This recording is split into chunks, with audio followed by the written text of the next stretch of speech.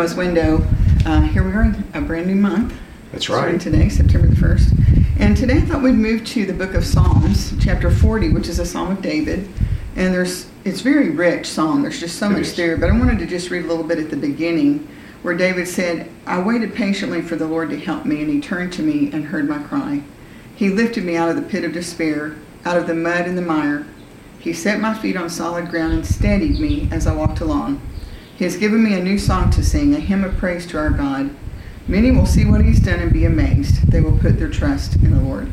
And there's so much there, but the one that really caught my attention was where he said, he set my feet on solid ground and steadied me as I walked along. And I was just thinking about the times that we feel a little wobbly, and how he can set our feet on solid ground and then steady us as we go. And just a good picture, I think, of walking through this life as a Christ follower. Yeah, David is often dealing with difficulties, but whatever he's dealing with here going into Psalm 40 had to be really difficult. There were several aspects there. He talked about being in the mud and the mire, and as you point out, he said he was unsteady. So whatever this problem was, it had shaken him down to the very core of his existence. And then secondly, he evidently was there for a good while, because he said, I waited patiently on the Lord. Evidently, there was a season in which David was praying and asking God to do something about that mud and mire and unsteadiness where he was. And he had to wait. And God didn't answer his prayer for a while. But I do think it's interesting that David said, I waited patiently. What do you think about that? Well, I think, so many applications I can think of to that. You wait patiently for God to fulfill a promise. And there's so many promises we're waiting for right now. But it's important to wait because you wait because you trust him. You trust his timing. And I think that's what we're all called on to do right now. There are so many stories in the Bible where people did have to wait on God. And there actually are stories about people who didn't wait. I mean, Saul, who was David's predecessor, God wanted him to wait, have a season of waiting, but then he gave up and quit on God. I think it's interesting. The Bible says that we ought to always pray and not quit. So David evidently had that kind of season. Well, waiting requires trusting. And trust really, I think, is the ultimate test for us in our relationship with the Lord, is to trust him, trust his timing, and know that he hears when we cry out to him. In fact, back in verse 1, David said, I waited patiently for the Lord to help me. But he went on to say, and he turned to me and heard my cry. Yeah. So we can have confidence that he hears us, and we have confidence that he will keep his promises. Right. We have confidence that in his timing he will answer, but we have to wait patiently.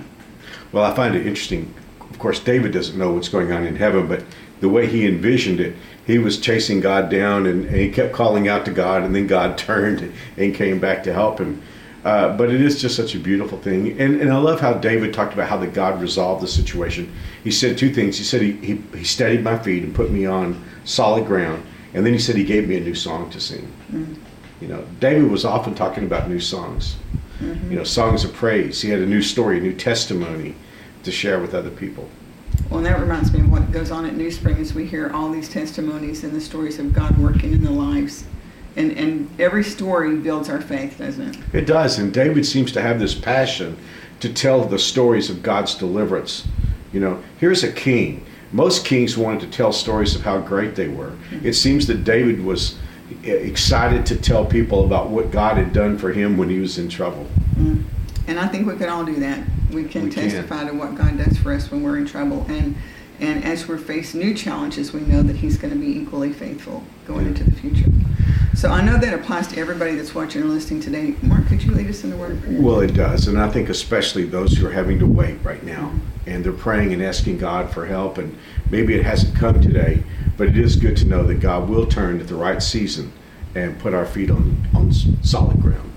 Father, we thank you today for the opportunity to get together on Noah's Window. Thank you for those who are sharing this devotional with us wherever they are. And Lord, you know what we need most right now. So I do pray in the name of Jesus that you will strengthen all of us, especially those of us in a season of waiting, and help us to remember that at the right time, you'll step into our lives and put our feet on solid ground. We love you and thank you. In Jesus' name, amen.